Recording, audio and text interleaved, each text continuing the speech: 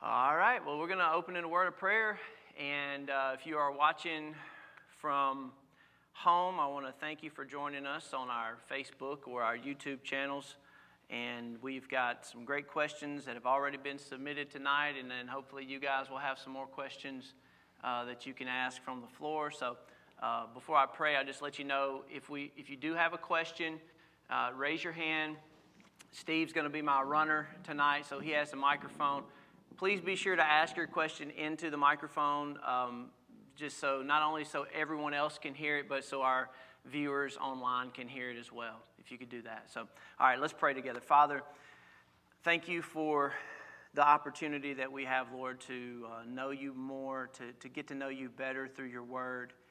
Father, sometimes questions, unanswered questions can be a stumbling block in our lives where we remain confused, or maybe we've been taught something that's not true, and we go through life believing something that just does not line up with your word. And so, Father, help me tonight in whatever way I can answer these questions that may be asked tonight, Lord. Help me to do that according to your word and with the help and the counsel of the Holy Spirit, that it would not be my words tonight, Lord, but it would be your word that provides answers that we need. And I know, Father, that we can't know everything, but Father, hopefully tonight we'll come to know you in a deeper and a more personal way, so that we can just love you more and have a bigger view of who you are. And in that, Lord, we will want to seek you more, serve you more, and live for you more faithfully. And so we just commit our time here tonight to you in Jesus' holy and wonderful name. Amen. All right. All right, guys, so what I'm going to do, I'm going to start off with a pre-submitted question, because I did get several questions that were emailed to me on the front end. And so question number one tonight comes from Cindy Young. And this is her question. She says, why were the Magi interested in a Jewish king for them to go looking for the Messiah, for Jesus? And would they have been familiar with the Jewish teachings of a Messiah? Okay, so just to kind of set the context, we know Matthew chapter 2, it speaks of these Magi from the east.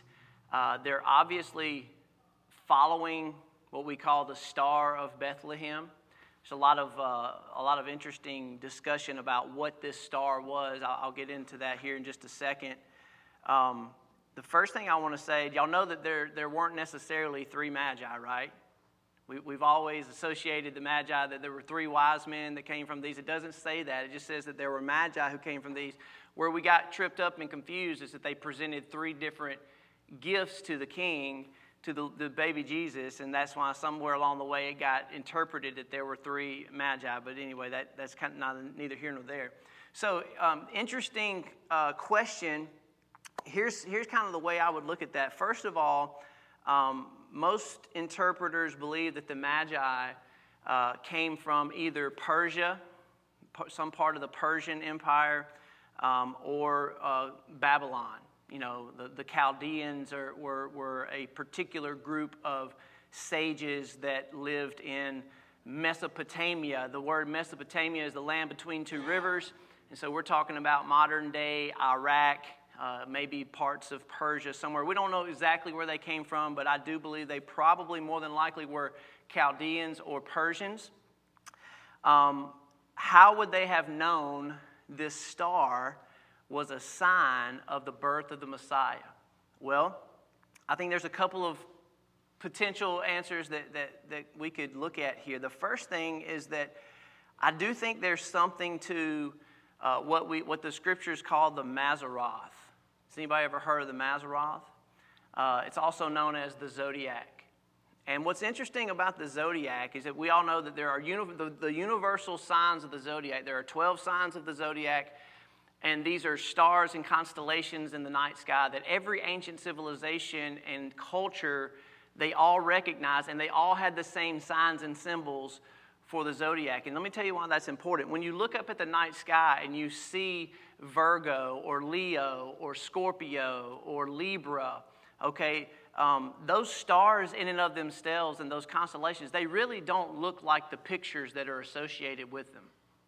So there are pictures and there are backstories that go with these 12 signs of the zodiac. That you would never just come to that conclusion by simply just looking up at the night sky. There had to be a story associated and attached to the zodiac in order for all of these ancient civilizations and cultures to know what they are. And the reason I say that is because these are universal. You can go back as far as you possibly can in ancient civilization, and the zodiac is the same stories, the same signs, the same backstory is connected to that. And so there were some interesting things with ancient cultures in interpreting the stars, interpreting the signs in the heavens. And so I think that on one hand, these magi, these probably Chaldeans or Babylonian sages, they were interpreters of these stars, and they were paying attention to the signs in the heavens. And maybe through just their own interpretation, they knew there was a significant event that was taking place around the birth of Jesus. Now, we know that in the scriptures in Genesis 1, the Lord says he gave us the sun, moon, and the stars as what? To be signs, to determine the seasons, the appointed signs, and to basically to be billboards in the sky, the natural course of the heavens and the sun, moon, and stars and the planetary motions, they were to be given to us as signs. And so there's something there. In Job chapter 38, it says this: can you bind the chains of Pleiades or loose the cords of Orion? Can you lead forth the Mazzaroth?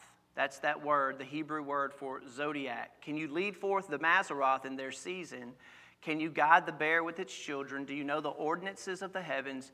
Can you establish their rule on the earth?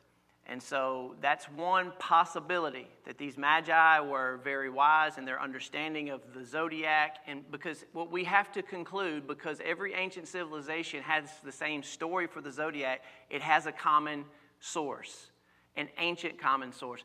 I happen to believe that pre-flood, Adam and Eve, Enoch, Noah, I think all of those early generations of humans would have known that when you start looking, and I tell you what's even more interesting, when you go into the details of the zodiac, Virgo, Leo, Libra, Scorpio, all the different signs and all of the backstory that they represent, they really do tell the story of the gospel of Jesus Christ. They really do. So where did that story come from? Well, I believe God gave it to the first generation, probably Adam and Eve, and that was passed down throughout generations. It probably survived the flood and was taken on through after the Tower of Babel to all the different civilizations of the world. And of course, we know now that's been perverted and distorted, and now we have astrology and all that that's a perversion, right? I'm not saying go read your horoscopes. That's not what I'm talking about here. This is a different thing that I'm talking about. But the story of the zodiac does tell the story of the gospel. And it's fascinating. I don't have time to get into it tonight. D. James Kennedy he wrote a book, The True Meaning of the Zodiac, if you're interested in that kind of stuff. But here's what I think the real answer is. That's a long way around to get to this. Who was in Babylon for the majority of his adult life that we know in the Bible, a Hebrew, that was a Jewish man who was in Babylon? Daniel. And Daniel, it says in Daniel 2, it says, King Nebuchadnezzar, so Daniel has interpreted a dream for Nebuchadnezzar, and it says, King Nebuchadnezzar fell on his face, and he paid homage to Daniel, and he commanded that an offering and incense be offered to him. And the king answered and said to Daniel, truly your God is the God of gods and the Lord of kings. He is a revealer of mysteries, for you have been able to reveal this mystery. Now listen to what Nebuchadnezzar did. Then the king gave Daniel high honors and many great gifts, and he made him ruler over the whole province of Babylon and chief prefect over all the wise men of Babylon. Now, Daniel was in Babylon for a very, very long time, decades. I'm not sure the exact number of years. I want to say it was close to 70 years, if not more, that Daniel, so he lived under the Babylonian Empire, and then he was also a ruler and a wise man in the Medo-Persian Empire. So him being there as a wise man, in other words, Daniel was a magi.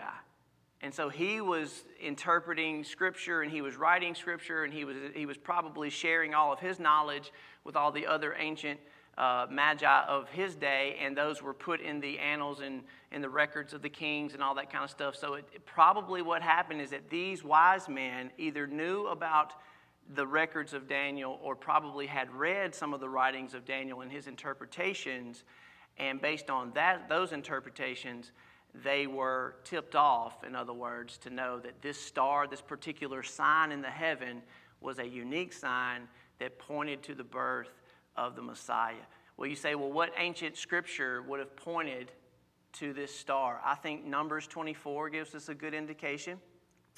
This is also a pagan, Balaam, who's given a prophecy on behalf of Israel. Listen to what he says. The oracle of him who hears the words of God and knows the knowledge of the Most High, who sees the vision of the Almighty, falling down with his eyes uncovered. I see him, but not now. So Balaam is given a prophecy about the Messiah. Listen to what he says. I see him, but not now. I behold him, but not near. A star shall come out of Jacob, and a scepter shall rise out of Israel, and it will crush the forehead of Moab and break down all of the sons of Sheth. And so perhaps this is part of the prophetic word that Daniel was familiar with, that he shared with the Magi in Babylon, and then they were able to kind of put all these things together through their own interpretation, and that's why they knew that this particular sign pointed to the birth of the Messiah. The other passage, obviously, is Revelation chapter 12, where I saw a sign in heaven, and a woman clothed with the sun with 12 stars on her head. She was about to give birth to a male child. I think all of that is all connected. And again, I'm not going to get into all of that. But anyway, that's an interesting question. So that has to do concerning the Magi. How did they know about Jesus? How did they know about the star? I think that's probably the best answer I can give. So I'll take a question from the floor now if anybody has one.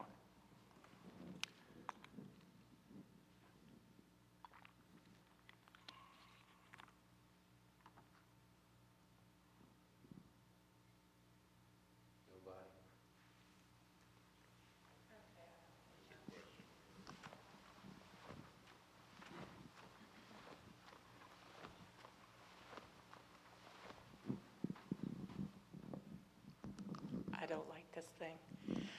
The first time I read the story of Abraham and Isaac and his taking Isaac up for, to sacrifice him, I kind of pictured Isaac as being a baby. But when I read it again and I continued to read on, and 2 chapters later, Isaac is an adult, I kind of pictured Isaac as an adult, or at least an older, much older child. So now I'm thinking, okay, Isaac's sitting there and he realizes that his dad is about to sacrifice him. So I'm picturing in my mind, okay, Isaac has to be at least as strong in his faith as Abraham for him to allow his father to bind him, to sacrifice him to his Lord. And what kind of relationship does he have with his father after this? Because there's no mention of him going back with Abraham to Sarah. So how old is Isaac when he's bound to be sacrificed? It's a great question. He was most definitely a young man, probably in his late teens to early 20s. There's a lot of different scholars that have tried to do the exact, backing up and figuring out exactly how old he would have been. But he was definitely not a young child. He was definitely not a little boy. He would have been probably somewhere between 18 and 25 years old.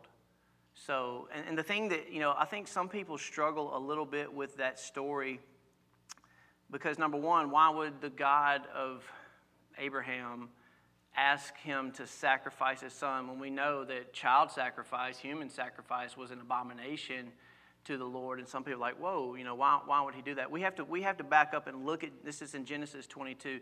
This entire story is prophetic typology. The whole purpose of this thing. Now, it was a legitimate test for Abraham, for God to put his faith to the test. And the thing about Abraham is that in the book of Hebrews, first of all, Abraham tells the two servants that are with him, he says, hey, my son and I are going up on the mountain to worship, and we will come back to you. So he knew that they were both coming back. That was because he had faith. He knew. And in the book of Hebrews, we understand why Abraham was so confident, because Abraham said, even if the Lord had allowed him to take Isaac's life, he said he believed that God would what? Raise him from the dead. And so Abraham's faith was so strong that he's like, I know the Lord would never otherwise ask me to do something like this, but it is all a picture of the Father's relationship to the Son. He's called my beloved Son. Take your son, your only son, Isaac. Well, Abraham had other children. So why did he call Isaac your only son? Because he was the son of promise. He was the son that God had promised Abraham and Sarah. And so he was the only son. He put the wood on his back. He bound him with the wood. They marched up the mountain, Mount Moriah, which just so happens to be the same mountain where Jesus was crucified almost 2,000 years later. Okay? So you understand the significance. And then as the Lord stops Abraham from sacrificing his son, he provides the ram in his place, and he says, you see, the Lord, he calls him Jehovah Jireh, the Lord has what? Provided. And he says, on this mountain, the Lord will provide.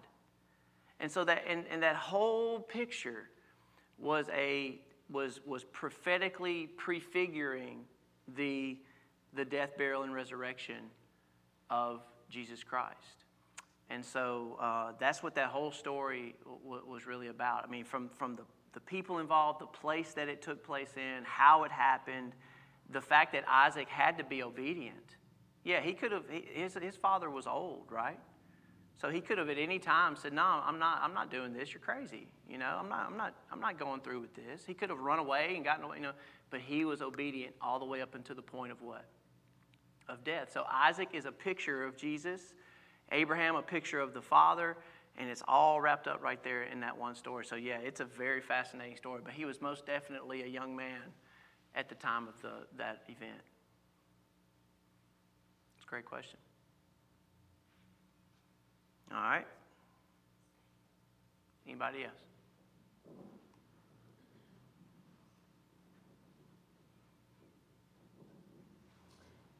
In Jonah 4, where he had been sitting under the plant and for shade, and then God sent the worm and ate the plant, and he didn't have shade anymore, and he was very mad and angry. And then he tells, you're mad and you're angry about this, but yet there's 120,000 people that are living in spiritual darkness. But then he says, not to mention all the animals. That kind of threw me a little bit right there. I didn't know exactly what he meant, but he's merciful to everything. And that's the only thing that I could figure that out. Yeah. So just kind of why insert that? Why did he put the animals right there? And the cattle too. Yeah, that kind of. That's interesting. Let's see. It says Jonah 4. It says God said to Jonah, "Do you do well to be angry for the plant?" And he said, "Yes, I do well to be angry enough to die." And the Lord said, "You pity the plant for which you did not labor, nor did you make it grow, which came into being in a night and perished in a night. Why should I not pity Nineveh, the great city, when there are more than 120,000 who do not know their right from their left, and also much cattle?" So I think he's basically saying, if you feel this strongly about a little plant, why would you not have more mercy for people, souls made in my image, and then, animals as well, who are, I guess, of greater value than this little measly vine that's grown up, around you or to provide you a little bit of shade. So I think it's probably just him emphasizing the fact that Jonah was not in the proper state of mind, and that he was hoping the Lord was going to come down and kill the Ninevites, because the Israelites hated the Assyrians because they were such a wicked, people. And so he knew the Lord was merciful and compassionate, and that's why he didn't want to go to begin with. Absolutely. which is a great point, because for anybody to want to tell you that the God of the Old Testament is different than the God of the New Testament, you just go read the book of Jonah. Of course, his mercy and compassion and love and grace is all throughout the Old Testament, but this is a great illustration and example. The main reason Jonah didn't want to go was because he knew God was merciful and compassionate and gracious, and he knew that if he went to share the message of repentance, that God would have mercy on these wicked people. So yes, it is very much the same God of the Old Testament is the same God of the New. So it's very important we understand that. But that's a great question. I don't think I've ever really picked up on that before.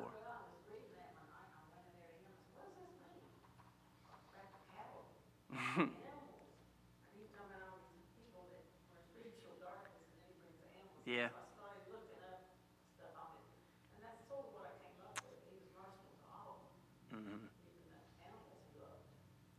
Yeah, I think he's just making a point that if you feel this strongly about a plant, a vine, then why wouldn't you feel that way about the people and the animals, right?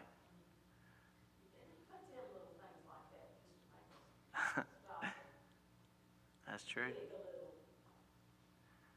All right, I'm going to ask another question that pre-submitted. It says, where do we find do the Old Testament believers have any concept of the Trinity? So it's a really good question. So as an Israelite or a Jew, and you're reading Scripture, you have the Old Testament as the inspired Word of God. We know that the Jews are very much committed to the fact that the Lord is one. There is one God, right? He is the one true God. He's the Most High. But as you work through the narrative of the Old Testament, there are so many occasions where there's some interesting interactions between Yahweh, okay, we're going to call him Yahweh, the Lord, and then at times we also see the Lord and the angel of the Lord, okay, and the angel of the Lord is speaking on behalf of the Lord. He's in physical form. The Lord is in heaven. They're both speaking, and they're speaking to each other, or they're speaking for one another as if it's interchangeable. And so a lot of Jews had to admit the fact that this angel of the Lord in the Old Testament was equal to Yahweh. He had the same power and authority as the Lord Yahweh, but he was different than Yahweh because they're distinct from one another. And so I'll give you a couple of examples because this is a very interesting concept. And matter of fact, going back to Abraham and Genesis 22, listen to this. It says, so during that whole episode with Abraham and Isaac, it says the angel of the Lord, so remember, Abraham's about to sacrifice Isaac. It says the angel of the Lord called out to him from heaven and said, Abraham, Abraham. He said, here I am. He said, do not lay your hand on the boy or do anything to him, for now I know that you fear God. Well, why wouldn't he say, well, I know that you fear me? He says, I know that you fear God, but this is the angel of the Lord speaks. So he's talking about God now in the third person, but he's a different individual. You see what I'm saying? There's some little ambiguity here. And he says, see, you have not withheld your son, your only son, from me. So the angel of the Lord is saying that he was the one that told Abraham to sacrifice his son to begin with, but then he's distinguished himself from God. And so right there in that one passage, you're like, well, is the angel of the Lord God, or is he talking on behalf of God, or are they both one and the same, or are they two different people? And so you kind of have this mystery going on here in the Old Testament that I think is best understood in this idea of the angel of the Lord. Now, y'all have heard me probably say this before. The angel of the Lord, these were the physical manifestations of Jesus Christ before he was born into the world. So anytime a person would see the angel of the Lord or the Lord in physical form, okay, we know from the New Testament that would have been who? Jesus, because Jesus is the image. He is the physical form. He's the image of the invisible God. And so every time a believer had an encounter with the angel of the Lord or saw God face to face or saw him in physical form, whether it be in a vision or on earth or whatever it may be, they're having an encounter with God the Son. But I'm not 100% sure Old Testament Israelites would have had a full grasp. I don't have a full grasp of the Trinity, the nature of God, that there's one God who exists in three distinct personalities. But you do see echoes of it in the Old Testament. Let me give you a couple more scriptures. Listen to Psalm 45. Your throne, O God, is forever and ever. The scepter of your kingdom is the scepter of righteousness. You've loved righteousness and hated wickedness. Therefore, God, your God, has anointed you. Did y'all catch that? Therefore, God, well, who's he talking about? Your God has anointed you. There's two gods there, right? The king that's being anointed, he's being anointed by who? By God. But the king is also called what? He's also called God. What's going on here? There's two gods? We know there's one God. Again, that's why the Trinity is such a interesting concept. It blows your mind a little bit because we know there's one God who exists in three distinct personalities. And you see that in the Old Testament scriptures. Psalm 110, the Lord says to my Lord, sit at my right hand. The Lord is at your right hand, and it will shatter the kings on the day of his wrath. Jesus referred to this in his own ministry. He said, well, who's the son of David? Well, why did the son of David call him Lord? If the Messiah is the son of David, then why did the Messiah call him Lord? And they didn't know how to answer the question because there's this duality going on here. You got the Lord and you got the Lord. And he says, the Lord said to my Lord, sit at my right hand. So again, you've got all this going on. You also see the Holy Spirit in the Old Testament. I want to bring this to your attention. Let's see in Isaiah 63, listen to this. It says, in their affliction he was afflicted, and the angel of his presence saved them. He's talking about the Israelites. In his love and in his pity he redeemed them. He lifted them up and carried them all the days of old, but they rebelled and grieved his Holy Spirit. So again, the Holy Spirit seems to be a distinct personality from the angel of the Lord. And then we know in Genesis chapter 1, who's hovering over the waters at the beginning of creation? The Spirit of God. And so from the very beginning, the Old Testament, even though it's not 100% clear, it builds this case that there's one God, but yeah, he exists in distinct personalities. And then we know once the New Testament comes, God is revealed a little bit better to us. It's that progressive revelation where we begin to understand that there is one God, and you would see Jesus say, go baptize in the name of the Father and of the Son and of the Holy Spirit. And there's many passages in the New Testament that affirm that there is a triunity among the Godhead. But that's an interesting question for sure. So anyway, that was a good one. All right, any more questions from the floor? Any questions from the floor? We got your microphone coming.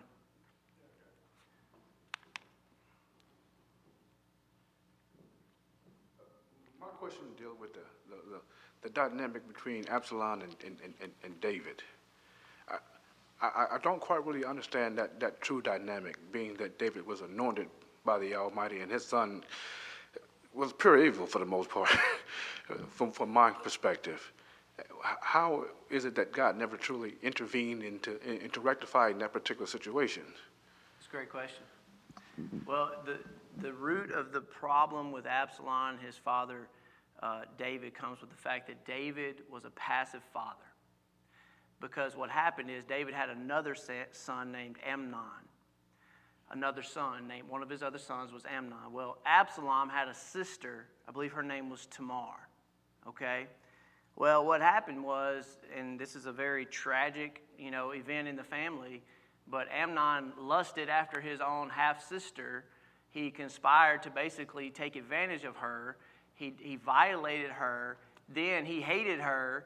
And so he basically ruined her life because she would no longer be an acceptable wife to anyone else. He basically imprisoned her to widowhood, was basically what he did to her. And Absalom was her full-blooded brother, and he goes to David and he says, hey, you going to do something about this, right? Like this should never be done in Israel. And what did David do? He didn't do anything. He was angry. He was upset. Oh man, this is bad stuff. But he didn't really act the way that he should have as a father and as a king.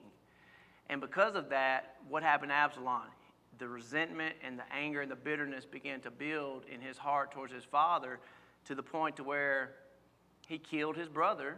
He killed Amnon, had to flee, and eventually was allowed to come back. You know, David allowed him to come back into Judah, but he eventually, it seems like that bitterness and that anger never was truly resolved, and true reconciliation never was reached. And that's why he ended up trying to steal the throne from his own father, which then led to his death, you know, so it was a double blow for David. But at the end of the day, what I see is that if David had just probably done his job as a father and a king to begin with, he would have avoided so much pain in his family. So it wasn't that, you know, sometimes we look at that guy, why would you let that happen? I look at it, David, why did you let that happen? You know, we have to take responsibility for our actions or our lack thereof. Great question. All right, anybody else from the floor?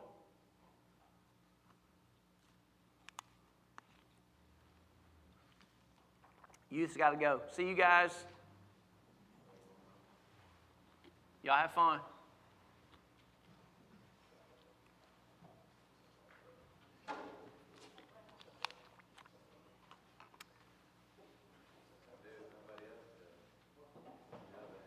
Huh?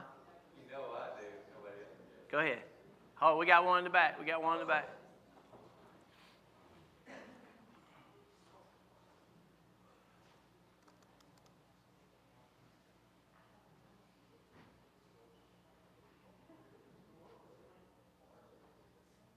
This is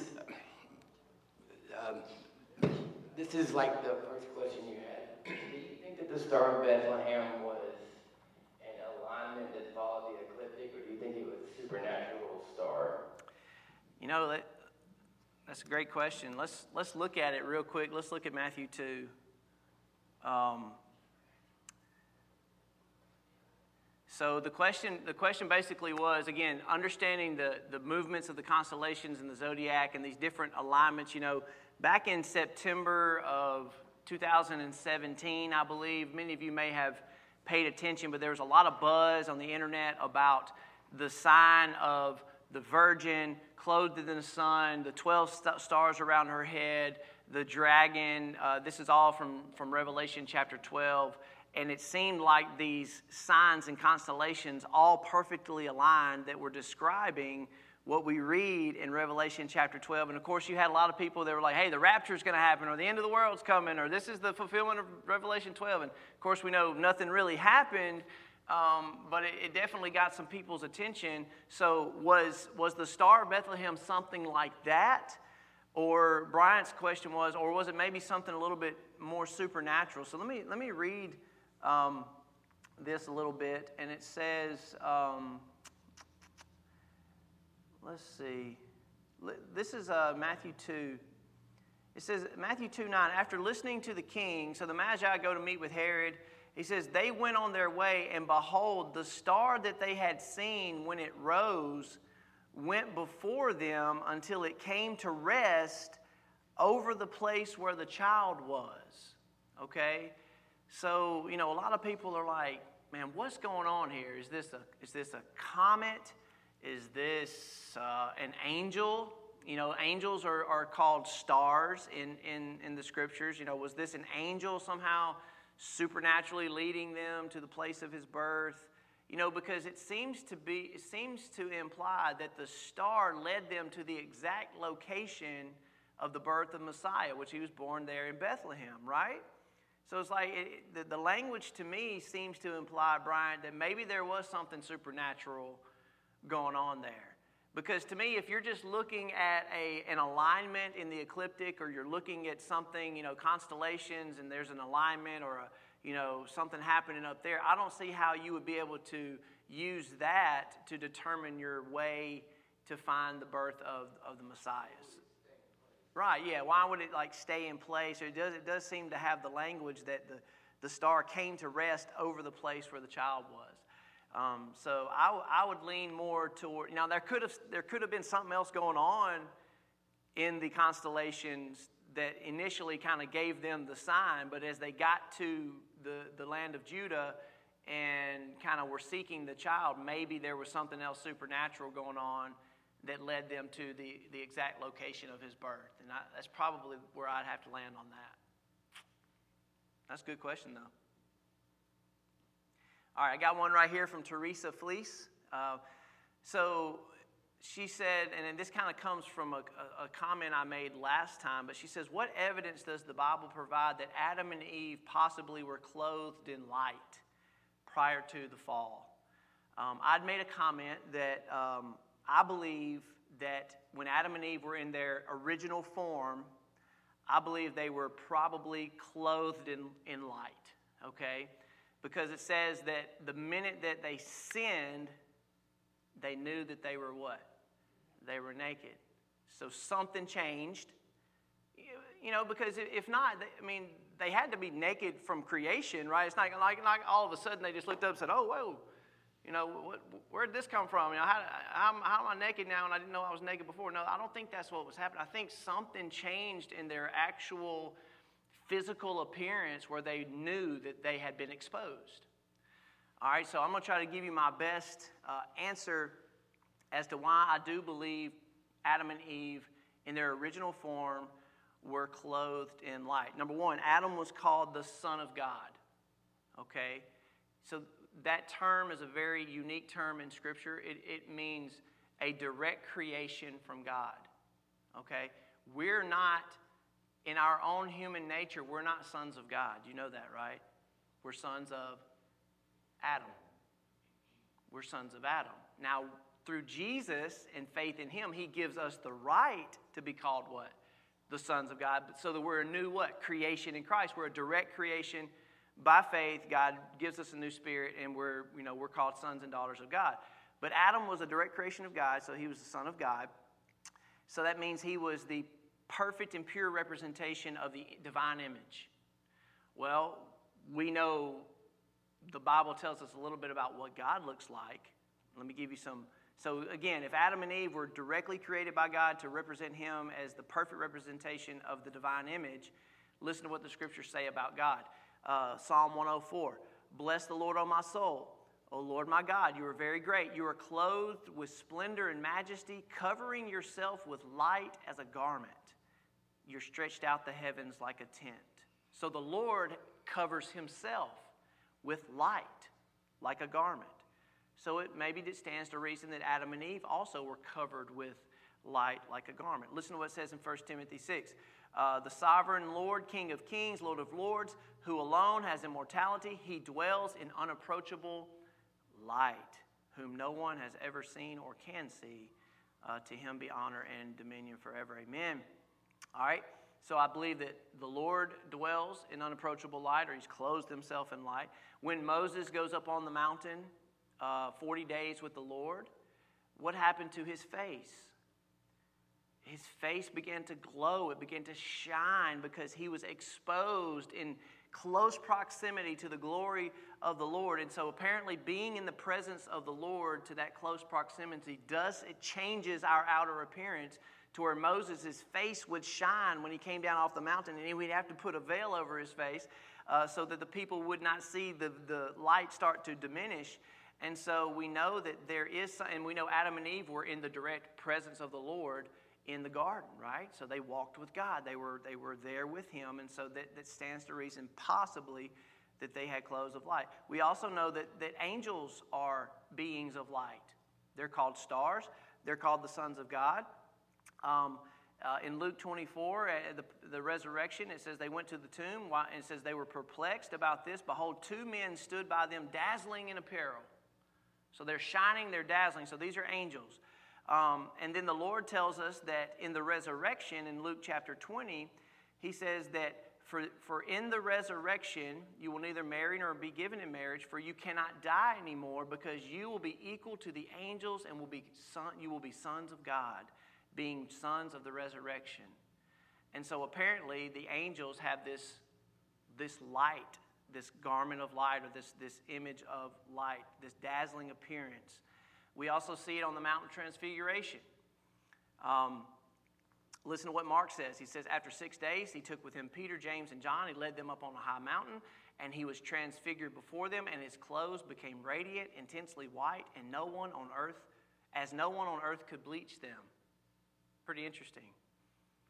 And so the Lord said, hey, this is what it's going to be like in the kingdom. You're going to have these glorified bodies. And so when we receive our resurrected bodies, who will we be like? We will be just like Jesus. All right? Listen to what John says. Beloved, we are God's children now, and what we will be has not yet appeared, but we know that when he appears, we shall be like him, because we will see him as he is, and everyone who thus hopes in him purifies himself even as he is pure. So we will be pure like Jesus. We will be like him, radiant, shining, bright like the Lord Jesus in his resurrected form. And then the last one, I come from the book of Revelation, talking about the marriage supper of the Lamb. And it says, rejoice, for the marriage of the Lamb has come, and his bride has made herself ready. It was granted her to clothe herself with fine linen, bright and pure, for the fine linen is the righteous deeds of the saints. So we know in our resurrected form, in the kingdom of God, we will be shining like brightly clothed white light. So that's the picture of the resurrection and what we will be in the kingdom, which tells me that if the kingdom of God is a renewal of all things, then we probably were like that at the what? At the very beginning. That's the best answer I got. I can't definitively tell you that Adam and Eve were dressed in white light, but I think it is very likely that they were, and that's why when they sinned, they felt exposed, because that light source diminished, and they recognized they didn't have a covering, right? So we need the righteousness of Jesus Christ to cover us in order for us to inherit the kingdom of God. Interesting question. All right, any more questions from the floor?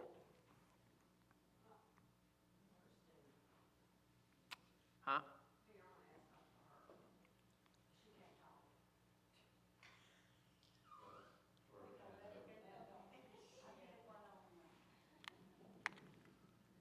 Okay.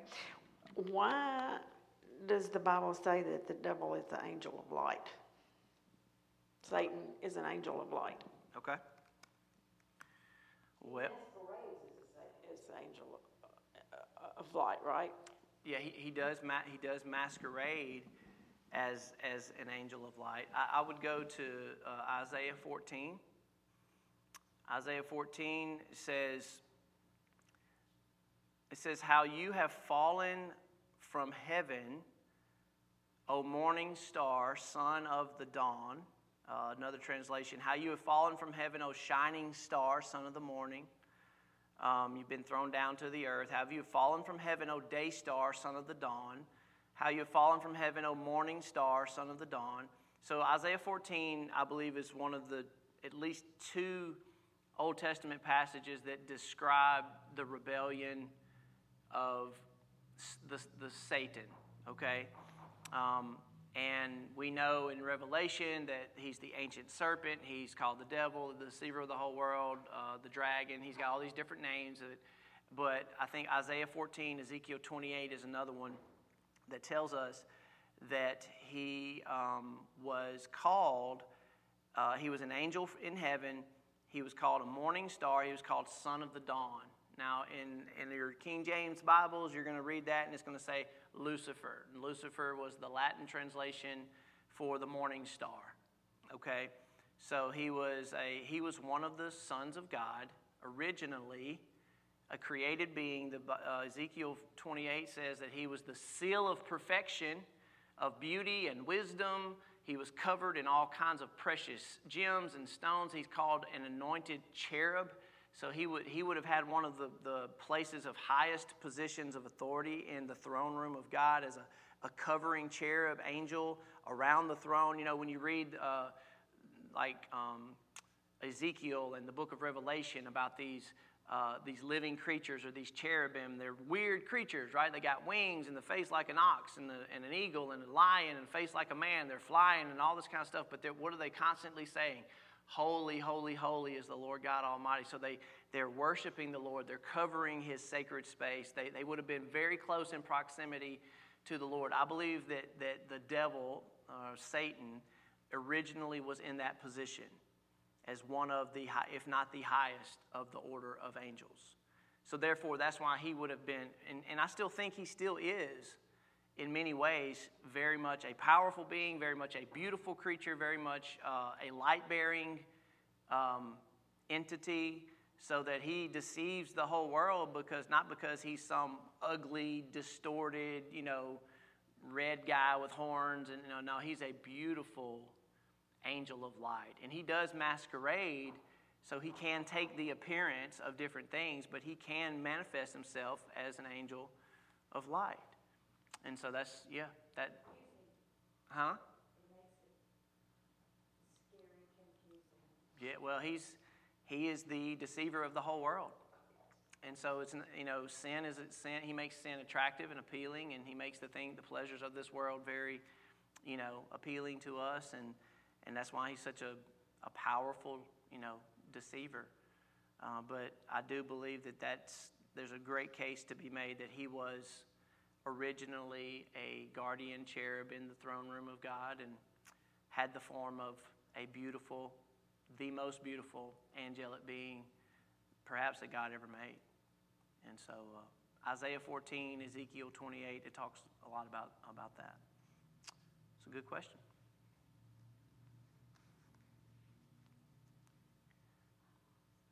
All right. Any other questions from the floor?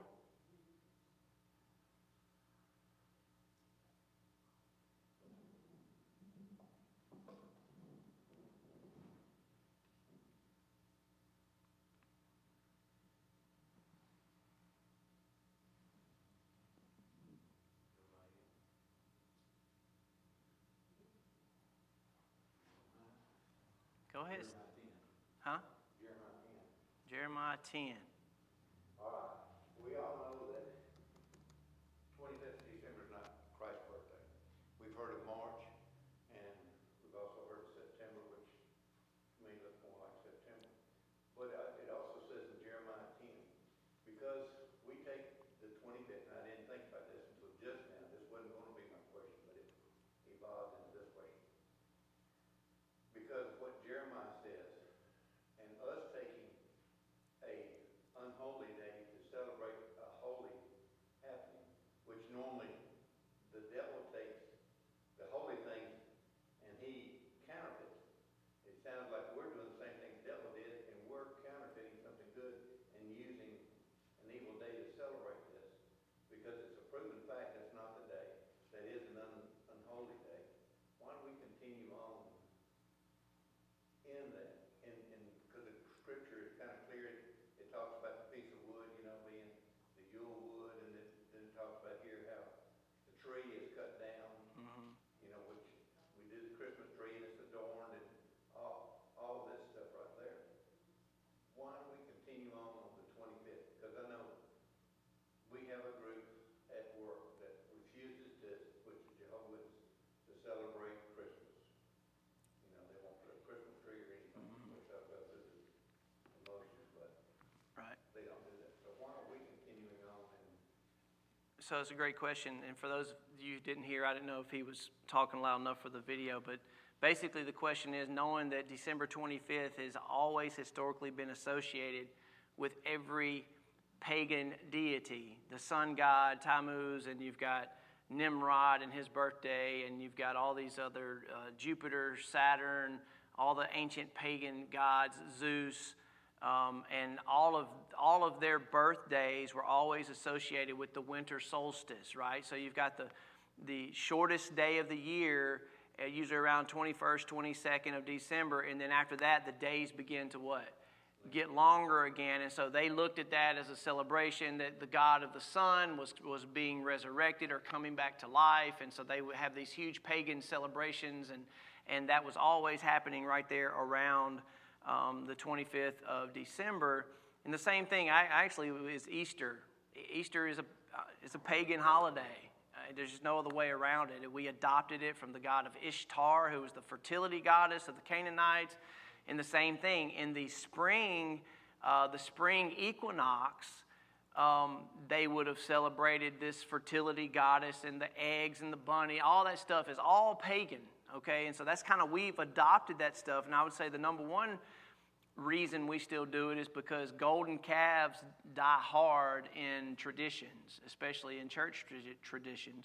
Number one, a lot of churches aren't even aware that these are predominantly pagan holidays. Some churches just say, well, hey, the Christian church just took the pagan holiday and started to celebrate it in competition with the pagans, and therefore to celebrate the one true God, the real Son of God, as opposed to all these false gods, and that was their explanation for it. I don't know how much historical evidence there is for that. I think the Catholic Church, honestly, has a lot to do with the reasons why we celebrate these occasions or these holidays on pagan festival holidays. For one reason, the Catholic Church early on tried to separate itself from the Jews. And so they went through great lengths. For instance, normally we would have celebrated the crucifixion and the resurrection on what Jewish holiday? Passover. The early church celebrated, they didn't celebrate Ishtar, they celebrated what? Passover. And then they celebrated the Feast of Unleavened Bread, and they celebrated the Feast of First Fruits, knowing that Jesus was resurrected on the Feast of First Fruits, and that is determined by the lunar cycle, and it's a different time of the year. We know Passover's at a different time every year. Well, the Catholic Church wanted to separate itself so much from the Jews that it made sure that they would never celebrate Easter on Passover or during the week of Passover. And so they did that intentionally to draw a distinction and to make a separation between our Jewish roots and the Roman Catholic Church, which honestly, I'm not going to go into details, but the Roman Catholic Church has adopted a tremendous amount of paganism in its history and in its teachings. And so if you start doing a lot of investigation about the Roman Catholic Church, it has adopted a lot of pagan beliefs and practices. And so I think that's the biggest influence, Steve, is that we have a history of generations and generations of tradition that we know how hard it is to break a tradition. And, a lot of people could even say worshiping on Sunday and things like that. The Sabbath, to me, is probably the more appropriate day of worship. But I'm not going to get into all that today. I think we worship the God every day, right? I'm not here to get into all that necessarily, but it is worth looking into. And I think that we as believers should give a lot of thought and consideration to those things. And I do believe that the birth of Jesus probably more than likely fell on the Feast of Trumpets, sometime around the fall of the year. Because the Feast of Trumpets, one of the fulfillments of that is the announcement of the birth of the King. And so we know that Jesus was probably born sometime in the fall of the year, based on the biblical record. And I think if he fulfilled all the spring feast in his death, burial, and resurrection, I believe he would have been born probably somewhere on one of the feast days. And the best candidate I've found so far is it probably was the Feast of Trumpets, which is the 7th month in the Jewish calendar on the first day. Because also they wouldn't have had the counting of the people.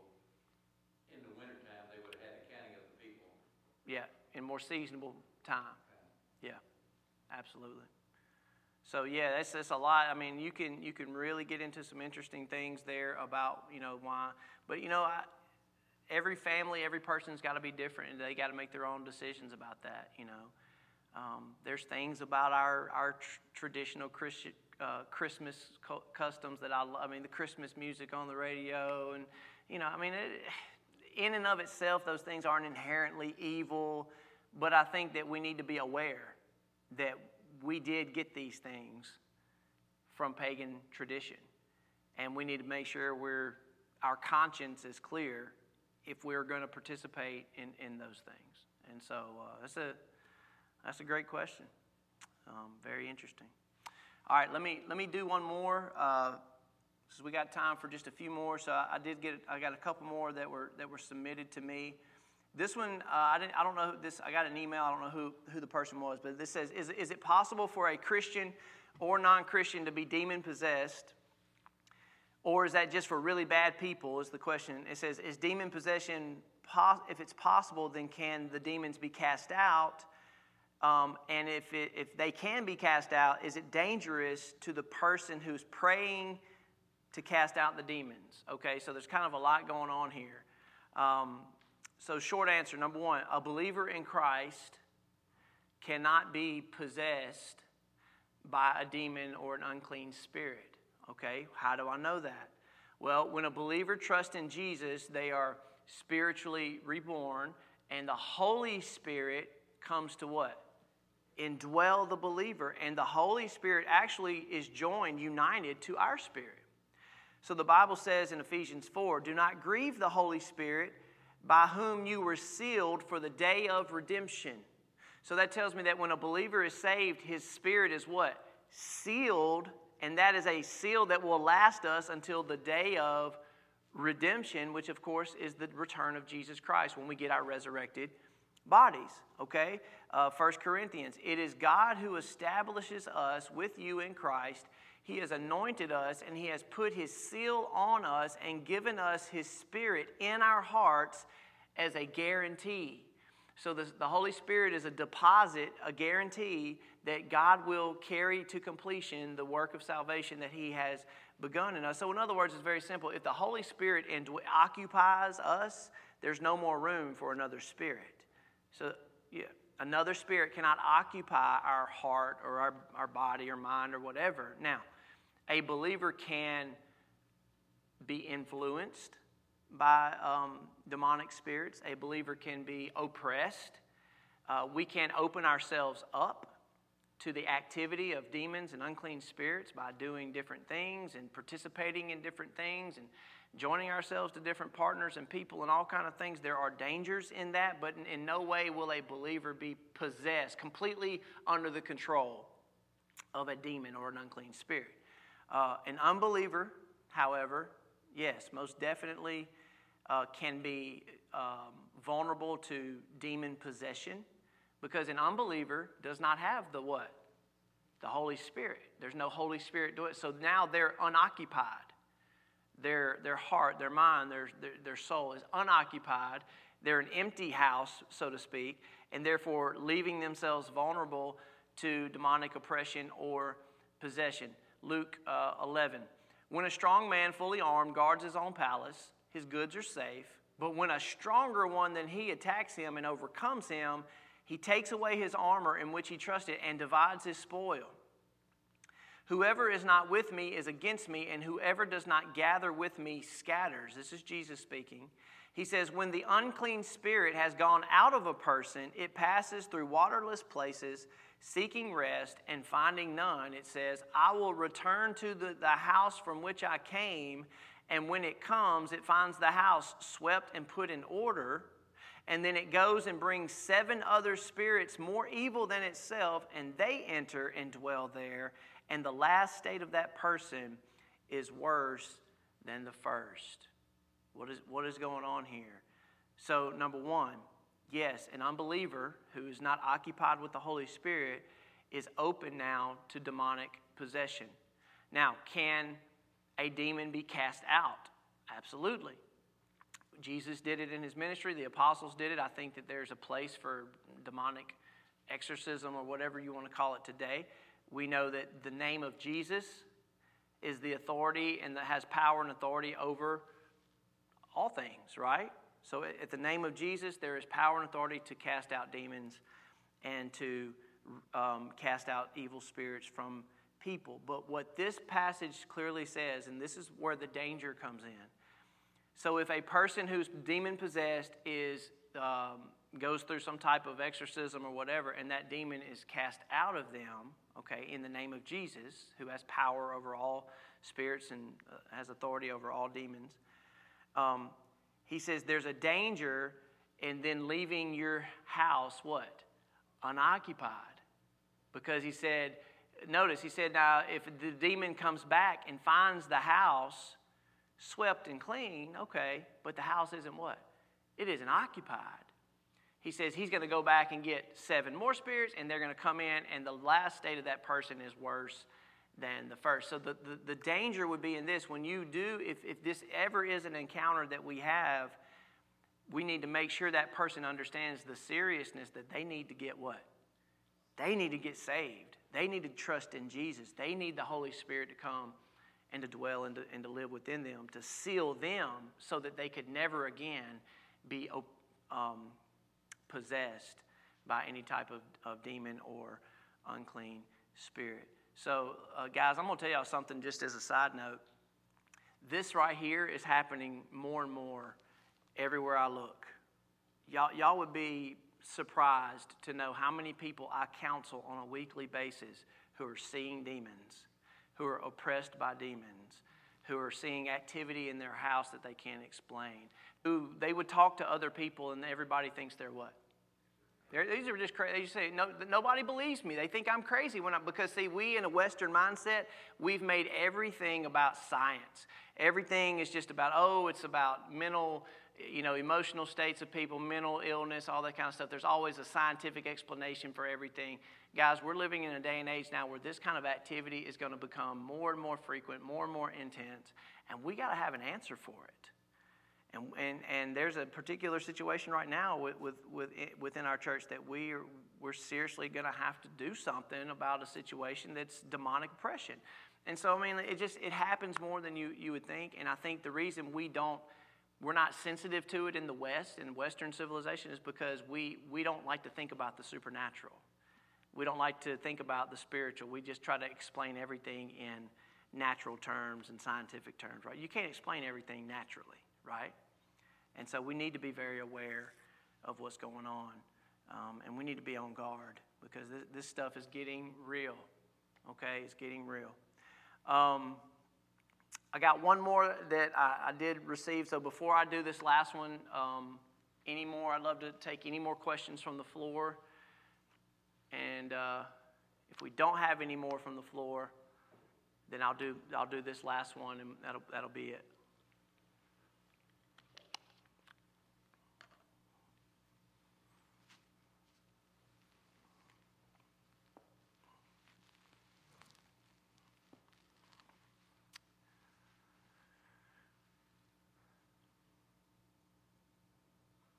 All right. Last chance. Any more questions? Any questions from the floor? We're good? Okay. All right, last question. Come from my friend Sheila. So she says, having a conversation about the different theories of the rapture. And so this kind of posed her to say, what's going on here? That she was having a conversation with a friend that said, that his understanding is that when Jesus returns, that we all get new spiritual bodies and we all go to be with Jesus, both good and bad. And that was kind of what threw her off a little bit. She was like, is that what really happens? Do number one, spiritual bodies, and then number two, does everybody receive a resurrection when Jesus returns, both good and bad? Okay? So, short answer, no. That's not what the Bible teaches, but I'm going to walk us through a few passages in the book of 1 Thessalonians, 1 and 2 Thessalonians, and then we'll look at Revelation chapter 20 as well to try to get a handle on this thing. Look, this thing about the rapture, guys, is this is one of the most popular questions. It's one of the most controversial subjects in all of the Scripture. And you know what's interesting? That the term rapture doesn't even exist in the Bible.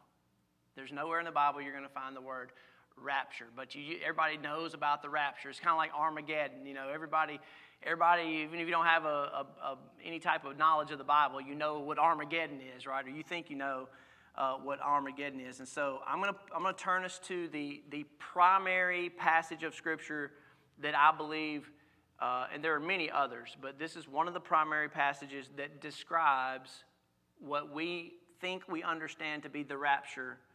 And that's 1 Thessalonians chapter 4. And so let me just read it, and we're going to break it down. And I'll just kind of tell you guys where I stand and what I see when I read the scripture. So 1 Thessalonians 4:13 says, "We do not want you to be uninformed, brothers, about those who are asleep." All right? First point. There's a guy on Facebook that is adamant that when we die, we go into what's called soul sleep. And if you've ever heard that, it's taught, I think, Seventh-day Adventists teach this particular doctrine. And what they teach is that when we die, we're like in a comatose, unconscious state where we're sleeping, technically, spiritually sleeping, until Jesus comes, and that's when we're all going to what? Wake up again kind of deal. Number one, the Bible does not teach soul sleep. Okay, when we die, to be absent from the body is to be what? Present with the Lord. So spiritually, when our soul is separated, our spirit is separated from our body, our spirit is still conscious, and that those who are believers in relationship with God go to be in the presence of the Lord. And so, like Paul said, for me, it's far better for me to die to go be with who? The Lord. He didn't say it's better for me to die so I can go to sleep for 1,000 years. No, he said it's better for me to go be with the Lord, because if I die, I go be with him, right? To live as Christ, to die as gain. So anyway, just to make that clarity, when the Bible says that we're asleep, guys, it's just a euphemism. It's just the Bible talking about we're what? We're dead. Okay, just simple, right? So we don't want to be uninformed about those who are asleep, that you may not grieve as others who have no hope. Okay? So believers have hope. Unbelievers have no hope. Now listen to what he says. And this is why this passage is so important, because Paul connects the gospel, the death and resurrection of Jesus, with the second coming of Jesus. Listen to what he says. "For since we believe that Jesus died and rose again," that's the core message of the gospel. We believe that, okay? He says, "For since we believe that Jesus died and rose again, even so, through Jesus, God will bring with him those who have fallen asleep." So those who are dead, okay, and they were believers, they're with who? They're with Jesus. They're in the presence of the Lord. This passage just said that God's going to bring with Jesus all his people when he comes. All right, listen. He says, "For this we declare to you by a word from the Lord." Now, here's a question. Paul told us that this is a word from who? From the Lord. Paul received revelation directly from Jesus. He tells us that in the book of Galatians. He spent time with Jesus. So Jesus told Paul about all this. And we also know that this confirms what Jesus told us in his own teaching in the Olivet Discourse, Matthew 24, Luke 21, Mark 13. So this is a word from the Lord himself. Listen to what he says. "That we who are alive and who are left until the coming of the Lord will not precede those who have fallen asleep." So in other words, you're not going to miss it, okay? Those who are dead are not going to miss the coming of the Lord, because those who are alive aren't going to go before them, and he tells us how this all works out, right? All right, verse 16, "For the Lord himself will come down from heaven with the cry of a command and the voice of an archangel and with the sound of the trumpet of God." Okay, so this is a loud public event. You got angels crying, trumpets sounding, the voice of the archangel. I don't know what the voice of an archangel sounds like. I'm sure it gets our attention, right? This is a very visible, a very public event, because it says the Lord will what? Come down. He's coming down from heaven, all right? That's just what the text says. And it says, "And the dead in Christ will what? Will rise first." So every person who has died in faith, their spirit is with the Lord. He's bringing them back what? With him, and he's going to give them their resurrected bodies. So this is the moment when Jesus comes down, and the dead in Christ, their bodies will be resurrected, okay? This is called the gathering. We'll see that in just a second. So he's starting to gather all his people together, and he's given us new what? New bodies. Okay? We're tracking so far. So the Lord will come down from heaven with the cry of a command, the voice of the archangel, the sound of the trumpet, and the dead in Christ will rise first. And then this is your rapture verse. Then we who are alive and who are left what? Until he what? Until he comes. So it's saying there will be some believers who will make it to the very end. Now here's the thing, guys. This is going to be a very, very small minority of believers. It's going to be a remnant. Okay? We get so worked up and caught up and wrapped up about this whole rapture thing when in reality most of us are going to be coming with Jesus because we're already going to be what? We're going to be dead, probably. The chances are we're either going to die a natural death or we're going to die a martyr's death. But either way, it's going to be very few people who do get to live to see the return of the Lord Jesus. But there will be some. There will be some. And so he's telling us that the dead will be raised first. But right here at the same time, and all this stuff's happening, right? It says that we who are alive, so there may be some who are alive, who are left, will be caught up together with them, with who? With the resurrected saints, those who receive in their bodies. And it says they will be caught up in the clouds to meet the Lord in the air. And so we will always be with the Lord. Therefore, encourage one another with these words. Okay? That is the quote-unquote what? The rapture. All right? So it's basically whoever is left and alive on the day that Jesus comes, when he returns, we will receive new bodies, just like the resurrected saints are going to get their what? New bodies. And we're all going to be gathered together. Now, why do I use that word gather? Because the Bible speaks about the gathering of God's people a lot more than he ever speaks about the rapture. All right? And so I'm going to turn to 2 Thessalonians now. And so let's talk about the elements of timing, because I think these passages do give us elements of timing. It speaks about the resurrection of the dead. So we know the rapture takes place at the same time of the what? The resurrection. All right, now, Jesus tells us when the resurrection takes place, and Paul tells us too. Jesus says that, he says, I will raise them up on the last day. When does the resurrection take place? On the last day. It doesn't get any clearer than that. Paul in 1 Corinthians 15 says, Jesus, the first fruits of the resurrection, then all of us who belong to him, and then comes the end. It's the last day. So there are elements of timing that we get from these passages. All right? Now, let's look at 2 Thessalonians. Let me see. 2 Thessalonians 2. Now listen to this. Now concerning the coming of our Lord Jesus Christ and our being gathered together to him. What's that? What's our gathering together? That's the resurrection rapture. The dead are raised and those who are alive are caught up. We're all gathered to him. Okay? Now listen to what he says. He says, concerning the coming of the Lord Jesus Christ and our being gathered together to him, we ask you, brothers, don't be quickly shaken in mind or alarmed, either by a spirit or a spoken word, or a letter seeming to be from us, to the effect that the day of the Lord has come.